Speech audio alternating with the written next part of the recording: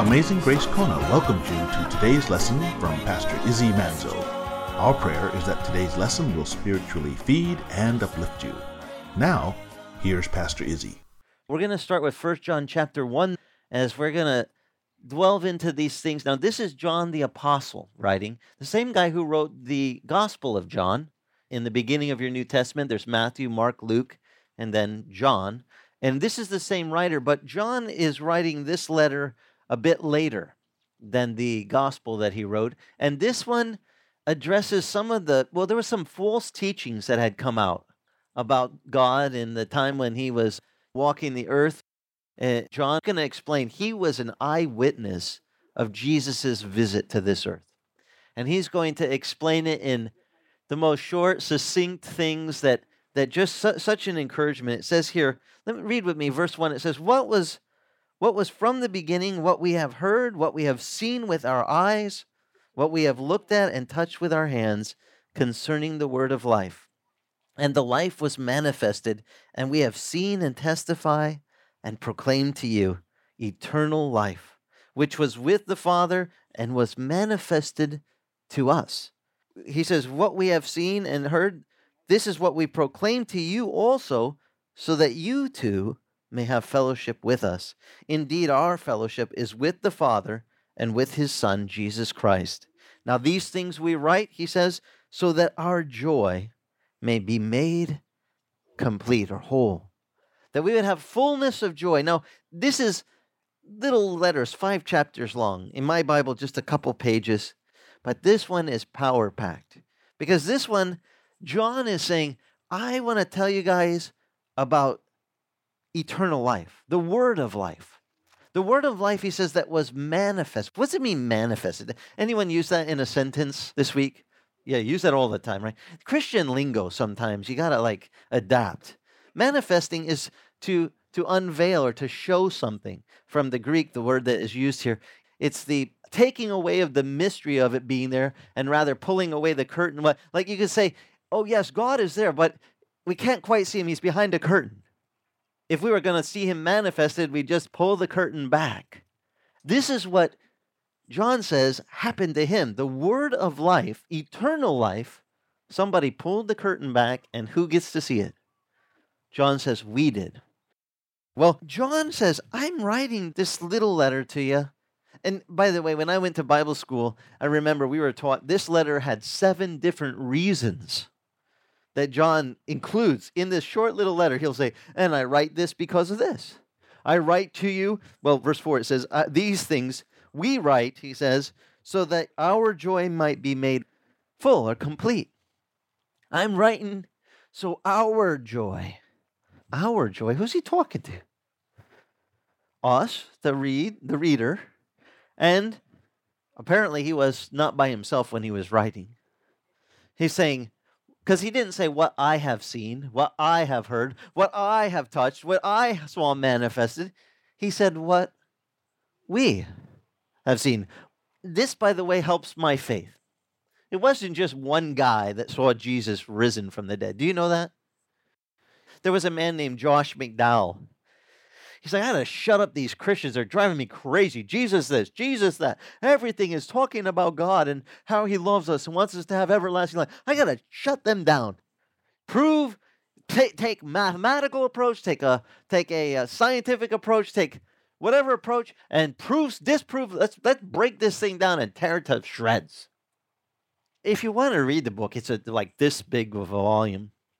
All these doctorate, it's very heady reading, but it brings down all different things like mathematical probabilities and the statistical things that just for Christ to fulfill all these prophecies that were foretold. And I thought it was cool because Jesus, just to be who he said he was, he either had to be the Son of God or there's just no way a man could fulfill all the things that Jesus did.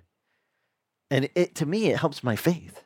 I know that sounds geeky, but it really made me think, I don't have to check my brain and turn it off just because I'm a Christian. If someone says to you, oh, just turn off your brain, you don't even, wait a minute. What was the first command? The one that when that lawyer tested Jesus, he said, what do I have to do to have everlasting life? And Jesus said, how's it read to you? And he quotes from Deuteronomy, thou shalt love the Lord thy God with all thy heart. And that's it, right? No. All thy heart, your mind, your soul, that spirit part of you, and your strength. On all dimensions of your being, heart, mind, soul, and strength. And what I don't like is some Christian circles that say, just turn off your brain. Come for this nice emotional experience. Come for this one, well, you'll feel so great. Listen, the gospel will make you feel great. But you don't have to turn off your brain. And the scripture says, because we have been given the Spirit of God as a earnest deposit, we in our spirits cry out. As children of God, we cry out, Abba, Father, Daddy. Yeah, you go, Abba. You ever hear a little Hebrew kid going, Abba, Abba? He's calling to Daddy, Daddy. Or she is, Daddy, Daddy, Abba, Abba. That's just the word for Dada. That's the Hebrew equivalent. Okay, you want to know what it really is. Dada. In English, it's Abba in Hebrew. But the Bible says once we're come to faith in Christ, we are now adopted into God's family. And we're going to see by the way, in John, 1 John chapter 3, that see how good, you want to peek ahead at verse 1 of chapter 3? See how great a love the Father has bestowed upon us, that we should be called the children of God. And such we are. For this reason, the world does not know us, because it did not know him. The world didn't know him, but we do. And this is one of the cool things. John, he writes these things. He says, guys, I touched with my hands. My eyes looked upon him. He didn't say we all leaned back on his chest there at the Last Supper, but he did. He said, but we write these things that our joy might be complete. Here's the first reason. Now, in Bible school, I started to say this. In Bible school, they told us there's 7 reasons that John wrote this little letter. There were 7 ways he's going to describe how do we know what we know is really to be known. I mean, this is a true philosophical dude. I mean, he's in the age of the Greek culture was very coming to an end of its superpower. In fact, Alexander the Great had ruled the entire world for a brief period as a world ruler. Young man, he went and got drunk. He had conquered everybody, and he just didn't know what to do, so he went drinking. And then it says he stumbled home in the rain and got pneumonia and died. And his generals fought over who gets to take over, and eventually Rome took advantage of this weakness in the Greek stronghold over the world, and they stomped in and took over. And that's when Jesus comes to this earth. But to tell you that the Greek philosophers and the Greek way of thinking and culture had not permeated the world would be foolish. You know, that so much of the understandings that the way Paul describes some of the things in the New Testament, he uses the Greek philosophers' verbiage to explain things about the true and living God.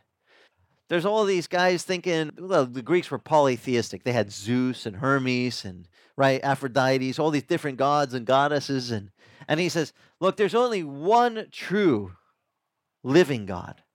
The one that gives everlasting life. That's the one I want to tell you about. And Paul gave a great discourse there at Ephesus about how this is the true and living God, and any other God that's made by human hands, anything we fashion out of wood or clay or stone, that's no God at all. He actually will see a great revival to where the artisans get really mad at Paul. They're like, this guy is ruining our business. Nobody's buying trinkets. Nobody's buying our little carvings and statues because they're all turning from these false gods to the true and living God. Praise the Lord. But do we have the same thing going on today? With people following false gods and things that are not God, things that men make. Listen, if a man could make it and form it on a potter's wheel and then call it a god, it is no God, it's a pot. Do not get duped into thinking, I'm going to worship the creation. No, man, I'm here to tell you, I worship the Creator. I love the whale show. I love that the Lord puts whales here on Sunday morning. How many churches get to have whales pop up during the sermon? I know it's a little distracting, but it's fun. It's God showing off. All creation testifies of whose handiwork? His. And you will never hear me say, I worship whales. I worship the creator of the whales. I worship the creator of heaven and earth and all the things on the earth.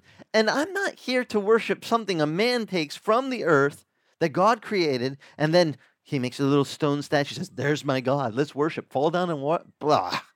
False God. That's what it is. Not here to worship that. I'm here to tell you about the true and living God. And this is what John is telling guys. We have witness concerning the word of life. It wasn't a stone. It wasn't a carving.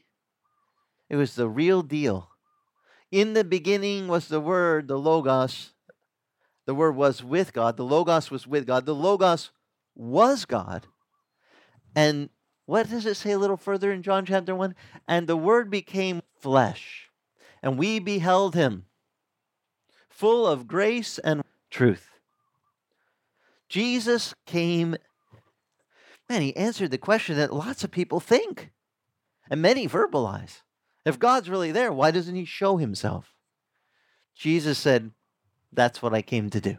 Now, if they don't know Hebrew, you can give them this little simple tutorial. Just the very name of Jesus in Hebrew.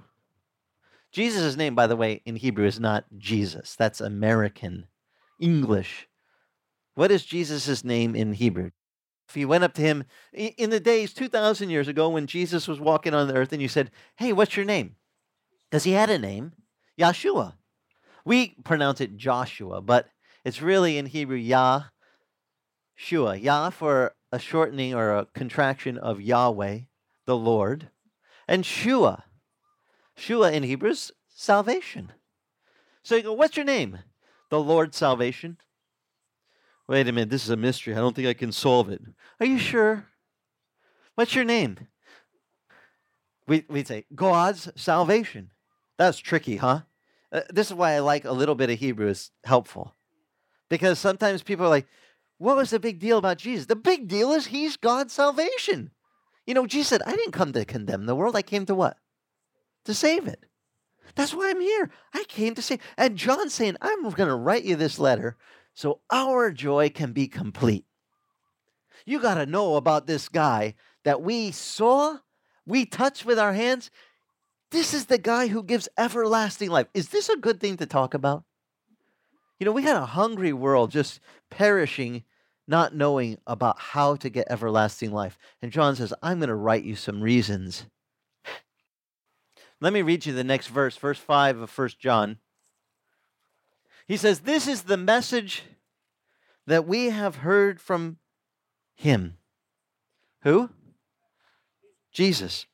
And we announce to you.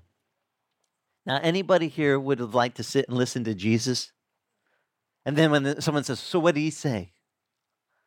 John says, this is what we heard from him, and we get to announce to you. What is his first announcement? God is light. And in him, there is no darkness at all. There is no darkness in God. Now, you need to know this because this announcement that John's making, how many times does the devil try to make us question? So is God really good? Is he really light? Maybe there's a few shadows. Maybe he's mostly good. But, and by the way, the devil has used Hollywood to really reinforce this kind of blending of light and dark. You get the good guy in the movie. When I was a kid, good guys were good in the movies. Bad guys were bad. They did not make the good guy good but partly bad. And the bad guy bad but partly good because he's a family man. And you almost want to root for the bad guy because he seems to have more morals than the good guy, right? Has anyone watched any shows recently where they blend the morality of the characters? It's interesting how we don't want to just say that God is an absolute. But John has an announcement to make, and I get to be the guy who heralds his announcement. God is light. In him, how much darkness is there? None. Someone sent me a little post on Facebook. It was a picture of someone holding a match with the light. It was lit. And they had a bright light, like here's a wall behind the match. You can look at this on our Amazing Grace Facebook page. I reposted it today. It's an interesting picture. It was a photograph taken with bright lights this way so that the matchstick, there's a wall behind here, and you can actually see the outline of the shadow of the matchstick on the wall. But then the person's hand's holding it, right? And the matchstick and the hand has the perfect little shadowy outline. But do you know the flame portion of the match? It's lit. Do you know how much shadow there is on the wall behind of you know how the shape of the flame, right? That little, I don't know, do like this, okay? It looks kind of shaped like that, right? How much of that shape is shown in a shadow on the wall with the matchstick? None. Because that shape that you're looking at is light. And when you try to put light on that to make a shadow, how do you get a shadow from something that is light? There's no darkness in light. So any light shined on light it doesn't produce a shadow. There's no shadow. In God's light, there is no shadow. I'm holding a match, light shining. You can see the perfect little silhouette of the hand and the little stick and no silhouette of the light. Because in light, there is no darkness. Jesus has come to bring us into the light of God, into that light where God says, I am here for you. And the Bible gives us so many comforting things. This light it's beyond just physical light. But let me assure you, anything that's true in the spiritual realm, it has a shadow in the earthly application. If it's true upstairs in God's throne room, it has a shadow of that truth down here. And the reason I say that is because before I became a Christian, I hung out with Satanists. And you know what one of the prerequisites for their demons coming into them was? We had to wait till night. And we couldn't turn on any lights. Demons don't like light at all. They don't even like a candle or a little, my little oil lamp, with the little dial that you lit the wick, and nope, put it off. I had a little intenser lamp. It was on a little swivel for studying, real bright. And when my possessed friends would come over, they'd be like, turn it off. I'm like, no, I need some light. They're like, and they would walk over and push it down onto the desk so that the little cup of where the little light shines is down flat on the desk like that. There would only be a little rim of light. That was all the light they wanted on in the room. And I was like, there's something weird about these guys. They don't like light at all. They knew. They knew that God is light. And it made them really uncomfortable. Just having physical light made the demons not like. And it's interesting to me that a lot of people will call me as a pastor and say, Pastor, could you come up to our coffee farm and pray for a blessing? Because at night we have these weird dark shadows and dark walkers and there's creepy stuff that goes on in the dark. Do you think that's real? And then they'll say something to me that I find really remarkable. They'll be like, I couldn't sleep. I turned on all the lights in the whole house. And it was like the thing was outside but wouldn't come in once the lights were on. So I just slept with the lights on all night long. So what do you think? I said, amen. Demons hate light. But you know what they hate more than just physical light? The light we're talking about. The light of God. When you say, Jesus, come into my heart. I need you in here. Jesus says he stands at the door and he knocks. If anyone opens the door, he comes in and he sups with you. Now, when you have the light of the world come into you spiritually, now the light's on. I mean, your spirit's, some people are like, Phaedra, you're kind of glowy lately. What's that light? Where'd you get that? I heard some people say that about her. By the way, that's a great compliment. That means the Lord is residing in you. And when he's in us, his light, Jesus said, let your light so shine in the world. Don't hide it. You don't hide it under a bushel, right? You don't put it under a peck measure. You don't stuff it under the bed. What do we do with a lantern? You put it up on a lampstand so it can give light to all that need to see.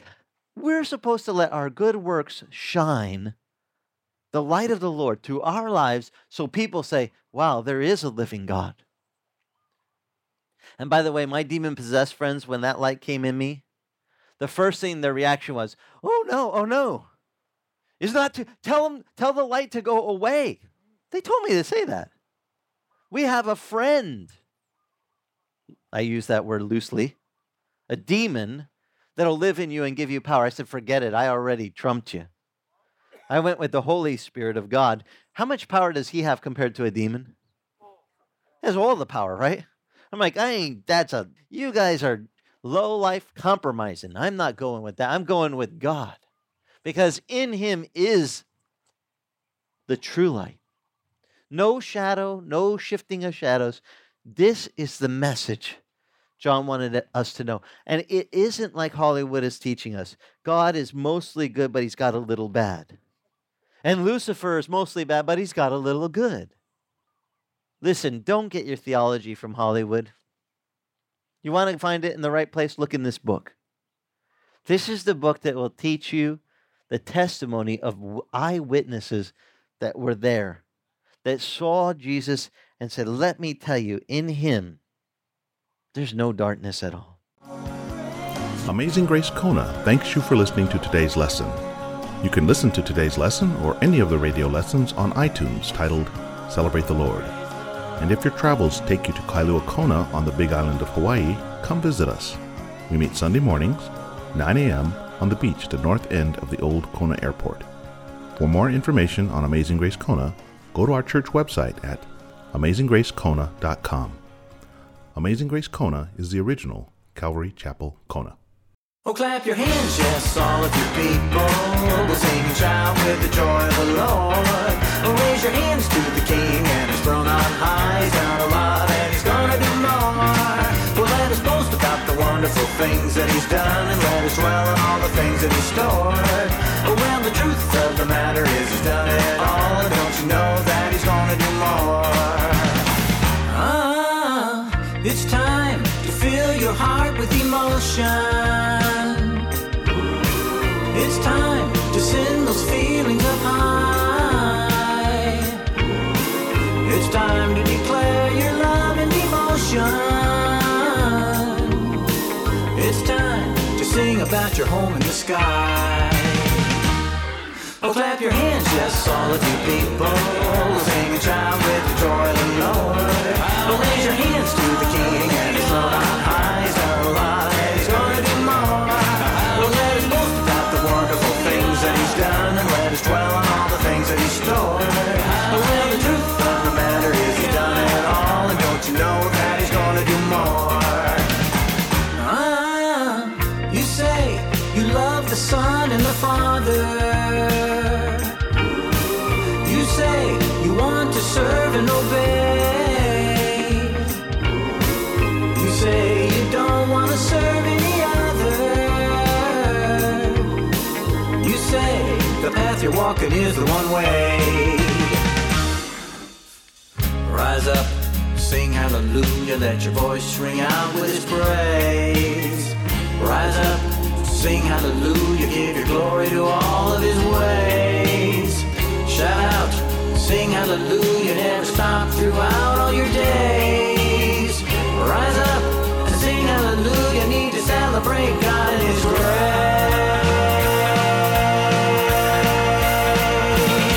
Well, clap your hands, yes, all of you people. We'll sing and shout with the joy of the Lord. Well, raise your hands to the King and his throne on high. He's done a lot and he's gonna do more. Well, let us boast about the wonderful things that he's done, and let us dwell on all the things that he's stored. Oh, well, the truth of the matter is he's done it all, and don't you know that he's gonna do more? Well, clap your hands, yes, all of you people. We'll sing and shout with the joy of the Lord.